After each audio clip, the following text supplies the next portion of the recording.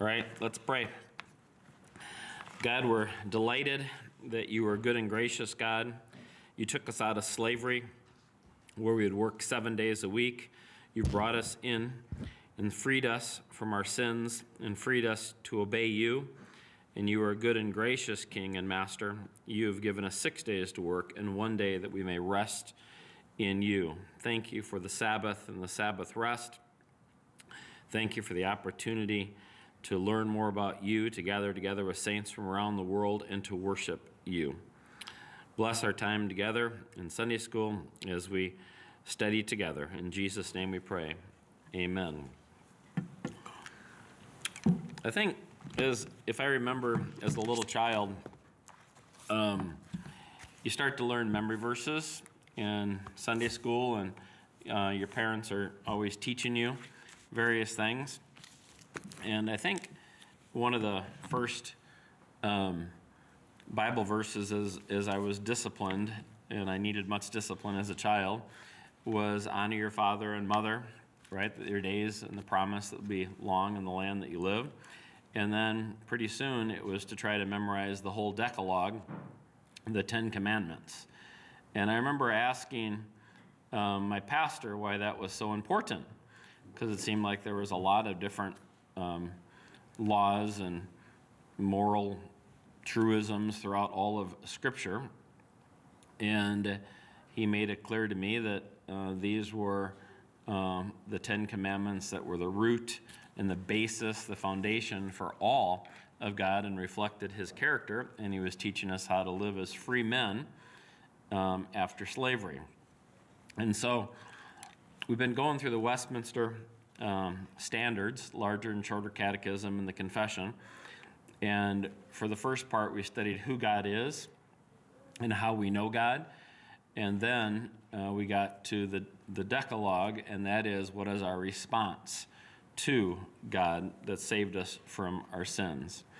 So this morning, we are on Westminster Larger Catechism 111 through 121, commonly known as the third and fourth commandment.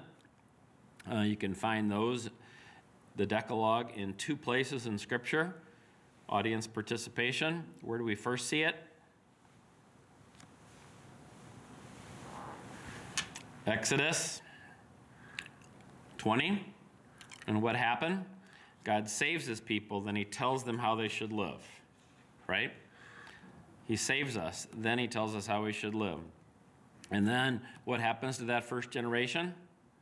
Were they faithful? Nope. They struggled. They they were saved, right? They put the blood on the doorpost. They were saved so many times, right? They leave Israel, and they leave with, the bounty of Egypt, right? It's not just go. It's here's the jewelry. Here's all of our wealth. Take it with us, right? So they're saved. They see the power of God. They see the miracles. They see the plagues. They see Moses. They see all this stuff. And then as they're going, they complain, right? And they see Egypt chasing them, and they see the Red Sea right there. And then do they trust God more? No, they doubt. And then God saves them again. God writes the best stories. When you think there's no hope, God delivers. He always writes the best stories. Then they wander on in the desert, and they complain, and God provides for them, manna and all these sort of things, right? But then they have to die in the desert, right? And then after that, the 40 years has passed, and then they come to enter the promised land again, and then God repeats the Decalogue. And where do we find that? Deuteronomy 5. You guys are right on top of it. All right. So the last Sunday we did the first two commandments, and this Sunday we're going to do the third and the fourth commandment. And so I'll read what the Westminster Larger Catechism says. The question is,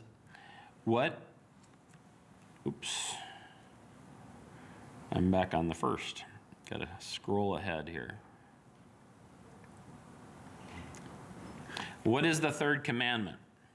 The third commandment is, you shall not misuse the name of the Lord your God, For the Lord will not hold anyone guiltless who misuses his name.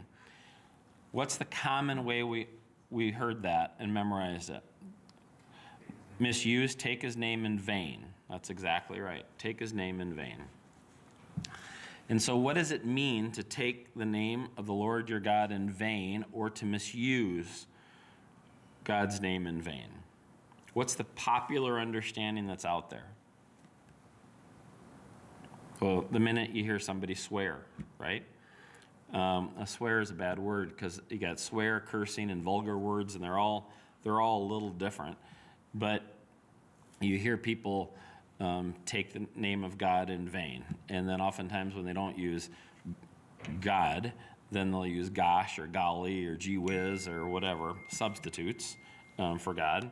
And it's no different than, I remember the first time I heard as a little child the word shit.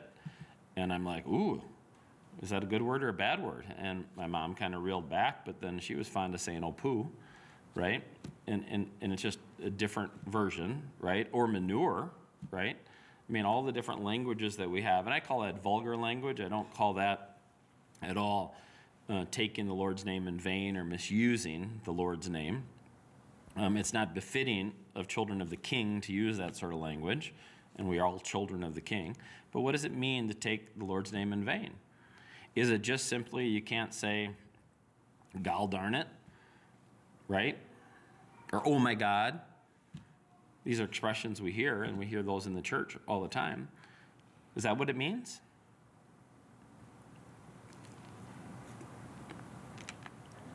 All right, you're right. It doesn't mean just that. It doesn't mean just that, because oftentimes those words are said just with careless, without thought. I mean, they just come out. And that's not an excuse for it at all. We should be careful about what we say and when we say. But what does it mean to take the Lord's name in vain? It's that we're not lifting it up. We're not elevating it. We're not giving him the reverence that's due him, right? Literally, when we become Christians, right, what does it mean? We take the name of Christ. When Christians were used in the scripture, was it a compliment or was it a pejorative comment? It's pejorative. Those Christians over there, they're taking the name of, Christ. We never know whose name is written in the book of life, right? We've talked about that many times. And pastorally, as shepherds, we go by what somebody says, right? And oftentimes there's a difference between words and deeds. We bear the name of Christ, right? We lift him up, but do our actions always reflect that? What are we doing with our deeds, our actions? Are we taking the name of the Lord our God in vain? Are we misusing it? Certainly. We call ourselves Christians and we're not acting consistent with Christ, right? We're not lifting his name up. We're lowering his name. So what does the third commandment require of us? It requires that the holy and reverent use of our thoughts, meditations, words, writings of God's name, titles, qualities, regulations, word, sacraments, prayer, oaths, vows, casting lots, his works, and anything else by which he makes himself known to us. This treatment will be reflected in holy affirmations of our faith. That's the reflection, right? The truth, we're believers, we're Christians. The reflection is that how we act, what we say and do, reflects that. This treatment will be reflected in holy affirmations of our faith and conduct that matches our affirmations, to the glory of God and the good of ourselves and others. And so when we act consistently with how God's told us to act, right, we lift his name up because our words matching our deeds. And not only are we glorifying God, right, and not taking his name in vain, but what else are we doing? It's good for us. It's good for us. Is our motivation to do it because it's good for us? No. Our motivation is because God saved us from our sin, slavery, and then he instructed us how we should live, and we should live as free men because of our position that God gave to us. Our position is that we are sons and daughters of the living King, heirs of the kingdom. So we're going to go quickly through these, then we're going to go slow and break it down a little bit. So question number 113, what particular sins does the third commandment forbid? The third commandment forbids not using God's name as it is required, the abuse of it through ignorance, empty or unholy treatment, that's golly darn gee whiz, right?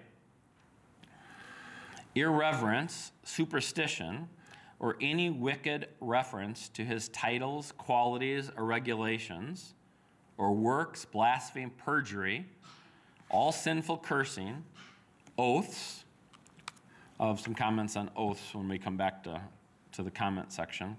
Oaths, vows, casting lots, violating our oaths and vows, if lawful, and keeping them if aimed at unlawful things, complaining and quarreling about or misapplication of God's decrees, just complaining about what God's required of us.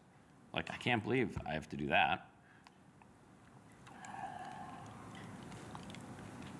Misinterpreting or misapplying what God has said, God's word, or perverting all or part of its meaning in any way, blasphemy, mockery of his word, pointless arguing, meaningless talk, supporting false doctrines, abusing God's name, his creatures, or anything included under his name in the practice of magic to promote sinful desires and activities, maligning, scorning, revealing, or opposing in any way God's truth, grace, and actions, pretending to be religious or using religion for evil purposes, being ashamed of God's name, or ashamed to it by stubbornly refusing to obey him, by living unwisely, unfaithfully, or in any such way as to offend him or backslide away from him.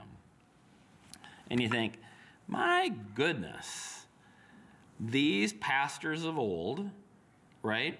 And think about these pastors of old. Before the Reformation, it was one church, right? And the church services were oftentimes in Latin. The Bible literally was chained, right? And people say, ooh, that's horrible. Well, it was so expensive. I mean, before the Gutenberg press, right? Their Bibles weren't readily available, so they were highly valuable. And who could read? Who could read Latin? Who could read the text? Right? Who could read Hebrew? Who could read Greek? But it was translated mostly in Latin. Not many people, right? That's where you get stained glass windows to show pictures of things that people could understand. Right? So you couldn't read it. And so all of a sudden, scriptures are everywhere, which is the precursor to a lot of the Reformation in the tongues of people. And so now that people can read it, all these pastors get together and they're going through and they're, it's the Belgian Confession, the Canons of Dort, the Westminster, Luther. I mean, there's all these different things. There's huge overlap between all of them, but there's some minor differences between them. And sometimes their minor differences are actually major differences, but by and large, everybody's seeing it the same way. But you say, how did they come up with this list? Is there breaking down the commentary? Because we read the Decalogue, and the words are very simple. But they come up with this big list of what's forbidden. Where do they get that? Remember the common answers of every Sunday school question? Jesus, God, the Bible. Right? So they get it all from the Bible. They get it all from the Bible.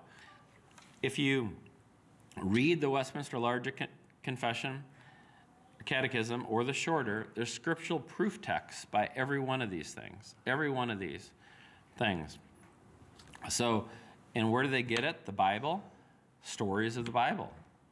You can learn lessons about what other people did right and did wrong as you read the Bible. And so we apply that to us on how we should not bear false witness against God, how we should be good image bearers, that we should esteem his name highly. And we'll get back to that in a little bit. I'm fond of saying there's ditches on both sides of the road, and you have to take a look at what road you're on, and are you closer to this ditch or closer to that ditch? And for some of us, we might be closer to this ditch. For others, we might be closer to this ditch. But as we're going through, we have to examine our own lives, look in the mirror, and honestly assess where we're at. All right.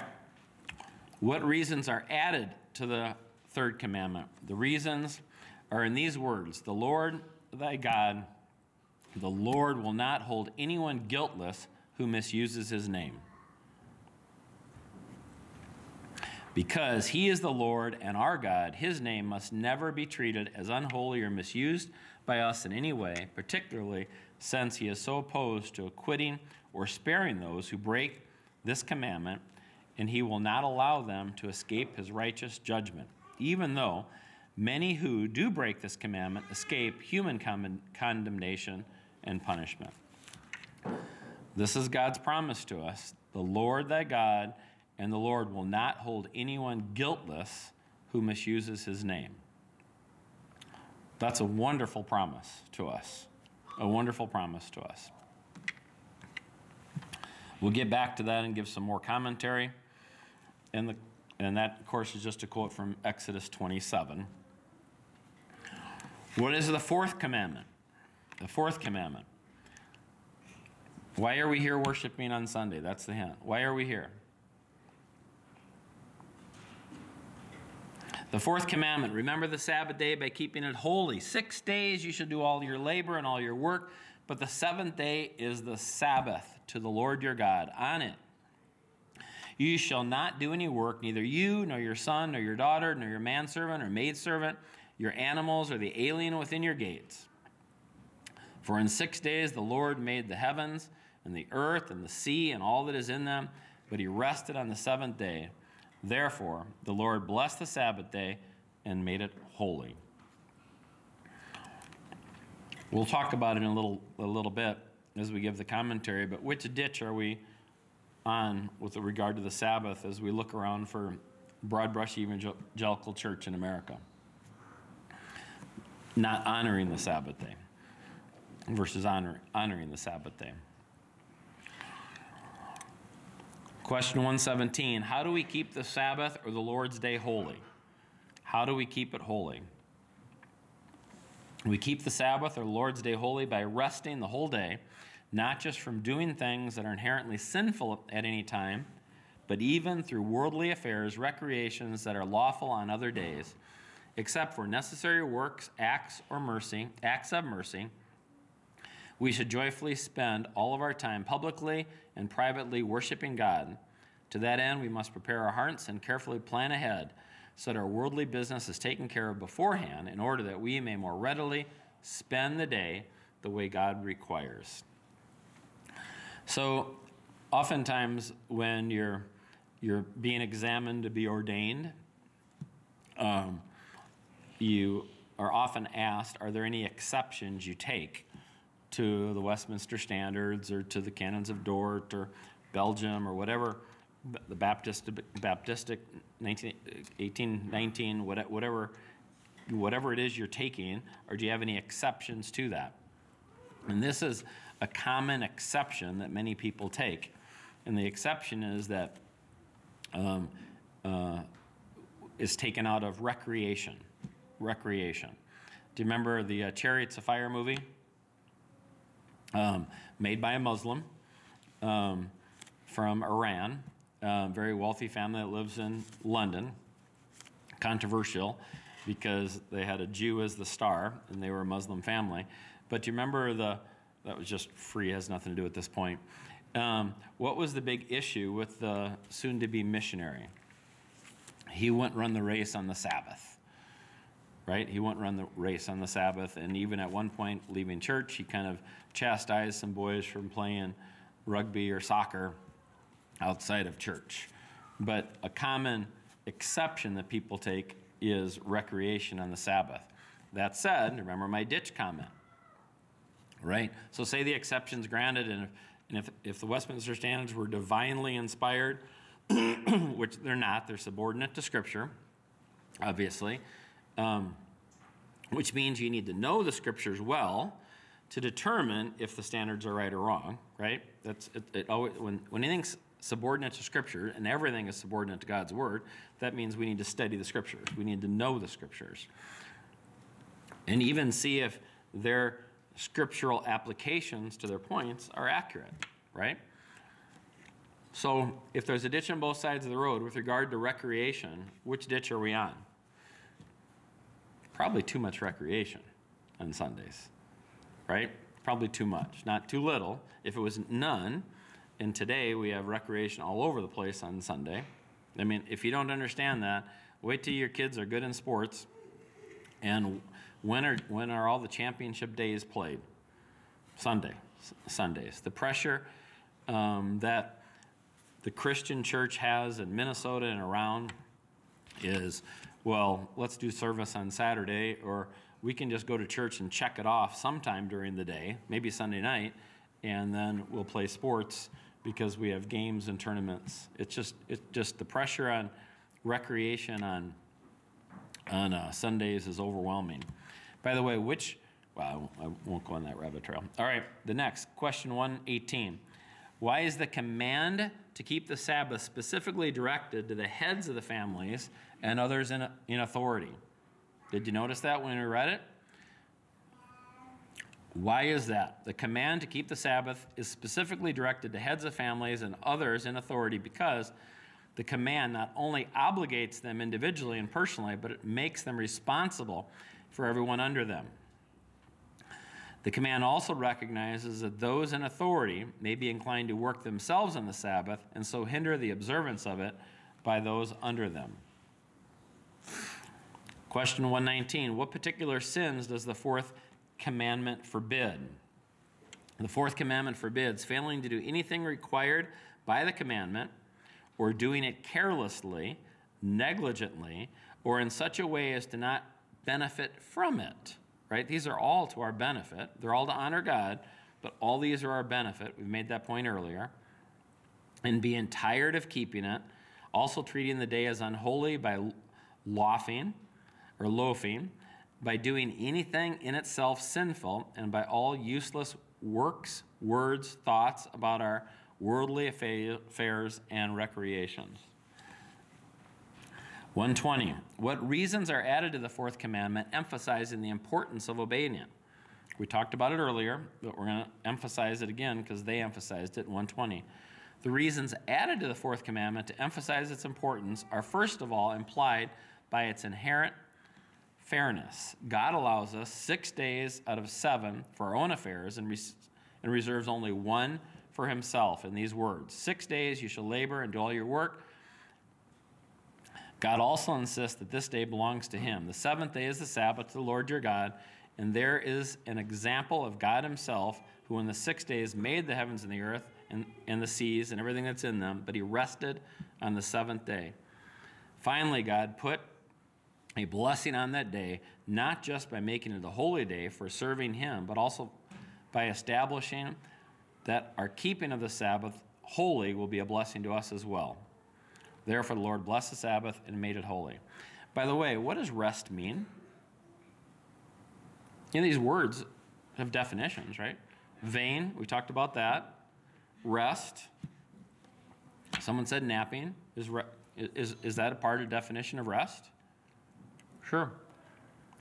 Did God nap on the seventh day? No. Did God do no work on the seventh day?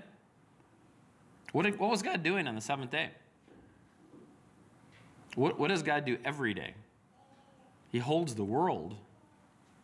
He keeps everything running, right? If God didn't do anything, the sun wouldn't rise. God sings the world always It always keeps on going. Do we do no work on the Sabbath? Did you shovel your walk when it snows? Did you start the car?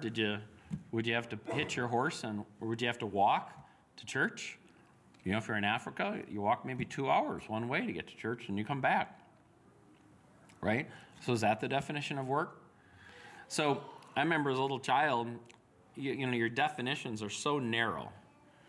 And then as you grow in wisdom, your definitions become more broad, I think more accurate. But then we start to err on the ditch that what we want, how we want it, when we want it, right? As opposed to the narrow ditches. Because you can justify anything. Man is prone to arguments, right? All right, 121. Why does the word remember begin in the fourth commandment, right? You got to, when you're reading the Bible and you see a word, what's it there for, right? What's it there for? I remember last couple Sundays ago in Sunday school, I went on about the Great Commission. What's the Great Commission? You know, if you were to truncate it now to the average Christian, it's to evangelize the world, not the Great Commission. And even if you state the Great Commission accurately to make disciples, right? It's not accurate if you leave out one thing, right? What's the one thing? On what basis are we sent forth? This is the review, but what basis are we sent forth? Because all authority has been given. All authority means all. All, don't have to do exegesis on it, right? All. So you got to look at every word that's there. And sometimes it's okay to truncate things, but you can't leave out the most important things, right? All authority is given. Now, therefore, go. Right? And so remember, my commentary on that from several weeks ago is if we just go evangelize the world, who's on trial? God's on trial. If we go knowing that all authority is on earth and we're declaring that, now who's on trial? The person, whether they believe or not. Because we declare what God has told us to declare. So when a word is there, right, remember, that's how the fourth commandment is started. Remember, why is it there? The word remember begins the fourth commandment in one respect because it is highly beneficial to remember it. The word helps us to prepare ourselves to keep the commandment. And when we do, it helps us to do a better job keeping all the other commandments. What are we to remember? We've read it a couple of times. What are we to remember? We were dead in our sins. Dead in our sins. We're dead in our sins. And what did Jesus do?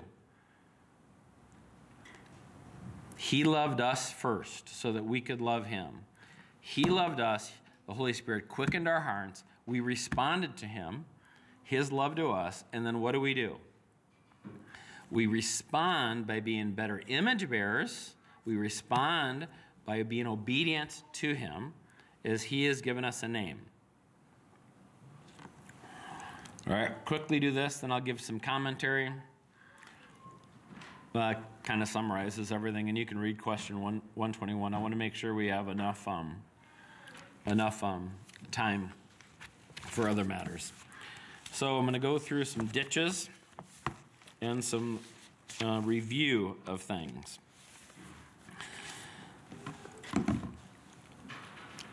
So I love Psalm 29, and this is, if you ever want kind of scriptural proofs, and whenever you say scriptural proofs, and the catechisms are filled with scriptural proofs, certain verses to reflect what they wrote. But you got to always keep in mind it's the full story of the Bible. And what is the story of the Bible about? What's the summary of the Bible? What's the story? What's the Bible about? You know, you watch a movie, someone says, "What's it about?" You read a book, "What's it about?" What's the Bible about? Yes, Quinn? Jesus, that's right. And we know that from Luke 24. He's walking on the road to Emmaus, and he reveals what all the law and the prophets had to say concerning him. And when they broke bread, their eyes were open. You know, think communion, right? Think the Eucharist. Right. All the stories about Jesus. So when you're reading the Bible, the Old Testament, that's what he was talking about. You got to see Jesus through it. That's why a couple Sundays ago I was reading from Isaiah, and I said what? The Gospel of Isaiah, right? It's the Gospel. We just think Gospel is Matthew, Mark, Luke, John, but no, the Gospel is throughout. So, Psalm 29. Tell me if this fits with the third commandment. Ascribe to the Lord, O heavenly beings. Ascribe to the Lord God and strength. Ascribe to the Lord the glory due his name. Worship the Lord in splendor and holiness. The voice of the Lord is over the waters. The God of glory thunders. The Lord over many waters. The voice of the Lord is powerful. The voice of the Lord is full of majesty. The voice of the Lord breaks the cedars. The Lord breaks the cedars of Lebanon. He makes Lebanon to skip like a calf, and Suron like a young wild ox. The voice of the Lord flashes forth flames of fire. The voice of the Lord shakes the wilderness. The Lord shakes the wilderness of Kadesh. The voice of the Lord makes the deer give birth and strips the forest bare. And in his temple all cry, glory. The Lord sits enthroned over the flood. The Lord sits enthroned as king forever.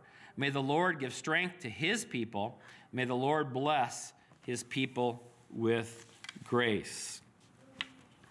The summary verse for that is the second, ascribe to the Lord the glory due his name. That's what's required of us in the third commandment. And it's, sorry? It's the third commandment. The third commandment. Am I wrong? Third commandment. I'm talking about the third. Yep. So vain doesn't, I'll tie it in. I mean, they're all connected, right? Sins are like grapes. They come in bunches. It's really impossible to break one commandment without breaking multiple commandments. But remember the definition of vain or misuse, right? It's to not esteem the Lord, to lift him up. Literally, it means we need to lift up the name of the Lord, right?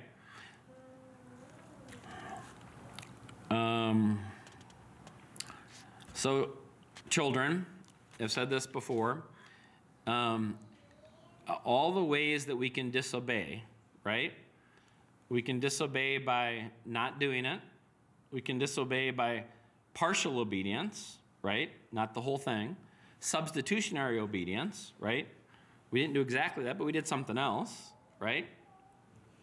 I won't go with all the ways you can disobey, but the one that I'm talking about here is if you don't do it with a cheerful disobedience or cheerful attitude, cheerful disposition, right? So what is our disposition toward God supposed to be? What's our attitude supposed to be? That's what we're talking about here. Our attitude. When we come to church, our attitude in obedience to him, what's our attitude? I got to do this because I was told to do this, right? Because if I don't, I'm going to get spanked.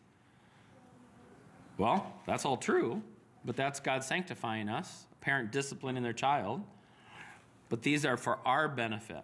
All right, this is tricky. This is an adult question, right? How did God punish the people of Israel, his people, his bride? How did he punish them for not observing the Sabbath? How did he punish him? Yes. You should know this answer with your name. Sorry?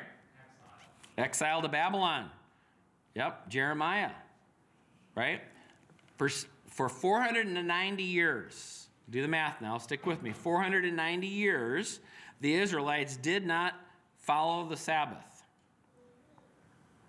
So they were sent in exile for 70 years. Who's bright among you that can reconcile 490 with 70 years in exile? And this is the one exile where they knew how long, I see the hand, how long they knew they were going to be there and when they were going to come back. Yes, what's the math? A seventh of 490 is 70. That's exactly right. Exactly right. Right? So they didn't dishonor them for the other 6 days. They only dishonored and didn't obey for the 70th. Do you not think that the God who doesn't change is the same yesterday, today, and forever, do you not think he cares if we honor the Sabbath? Man, it's amazing how quickly you run out of time. So I'll go on a hobby horse, right? You just got invited to the inauguration, is that what it's called, of King Charles, right? You just got invited to it, right? Or pick your favorite president of all time who you'd want to be in the White House in America, right? I'll go backwards. Ronald Reagan. You got invited to the inauguration of Ronald Reagan. Would you be on time? How would you dress? What would your attitude be? Every day, we come to celebrate the Sabbath, to break bread, the Eucharist, with King Jesus. What is our attitude? What is our attitude? Right? We can go to ditches on all sides of the road. You know, can you do this on the Sabbath? Can you do this on the Sabbath? What is our attitude? I think most fights with families happen in the car on the way to church. What's our attitude when we come here? Oh, we got to come here. Believe me, the World Cup, once every 7 years, they're playing it at 9 o'clock in the morning, right? Argentina and France, they both won 3. This is recreation. For me, it's like, I want to watch it. What about the Vikings if you're a Vikings fan? Well, they play at noon. I got to go quick. I got to leave church. I got to leave hanging out and having fellowship with my brothers and sisters. What's the score? I mean, what's the ditch that we're on? Is it okay to know how the Vikings do? Sure. Do I want to watch the game? Yeah. I am so blessed. When I was a little kid, Mom would say, turn off the TV. Time to do this. What? I'll never see it again. Right. Now, tape recorded or whatever it is. I can go home and watch it. Don't tell me who won. Right? But what's our attitude? Which would we rather do? Be with our brothers and sisters who we're going to spend eternity with? That we get to worship the King of Kings and Lord of Lords every Lord's Day. You're going to a wedding and a funeral, right? I'll say this at the start of the service, but Advent, right? They're looking. The Bible is pregnant with the pause between the Old and the New Testament. Remember, the worst page in the Bible is what? That middle page, rip it out, that's blank. It's one story. It's not 2 stories. They're pregnant, waiting. It's like a woman like 2 weeks overdue. She just can't wait for the baby to be born, right? That's what they were looking for, the Savior. Jesus' birth, Advent, death, resurrection, and this is the 4th Sunday of Advent. What are we longing for? I've said it in one of these 4. We're longing for justice. We're longing for God to come and judge the earth. That's what we're longing for, and we're doing it together, right? When we sing, what's eternal? Music. We get to sing. We have musicians that play gloriously for us and teach us how to sing our parts in harmony. All right, 2 minutes. I don't know what I'm going to say. Our attitude is very important. We need to lift up the name of God. We can't say we're part of the covenant, but be breakers, right? Be breakers. We're breakers of the covenant when we're slow to obey, right? Think James. I'll get to that in a minute. But we can't be covenant breakers. We want to be covenant keepers. That's what the Israelites were accused of rightly by the prophets all the time. And the people heard what the prophets said, and they didn't listen to the prophets. They didn't repent. But they still were good Israelites. We're chosen. We're sons of Moses. How many of you, right? Baptized, wear the name of Christ, and live lives separately, right? Don't be like that. Have your words and deeds match. This is all in the 3rd and the 4th commandment. When a woman takes the name of a man, right, she lifts that name up because women are the glory of men, right? And now it's not uncommon, right, that women don't take their husband's last name. Why? It's a pretty honest statement. He's not my head. He's not my covering, right? But we bear the name of Christ. And we honor our word to our hurt in Psalms. We're not going to be guiltless. Again, punishment by God. That's a good thing. He's going to sanctify us if we don't lift his name up. Parable of the merciful father. Who knows the parable of the merciful father?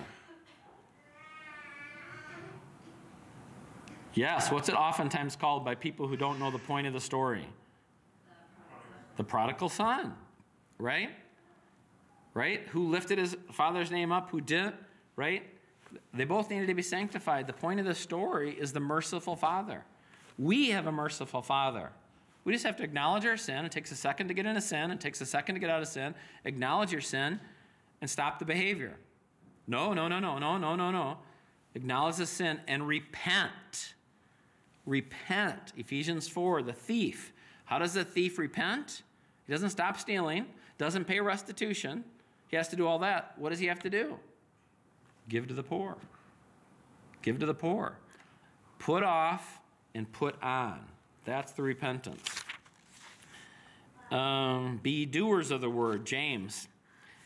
James 1:22 through 25. Covenant keepers are doers of the word. Read James. Very, very pastoral and practical. We are, I think, out of time. Just keep in mind what the ditches are. What are you prone to do?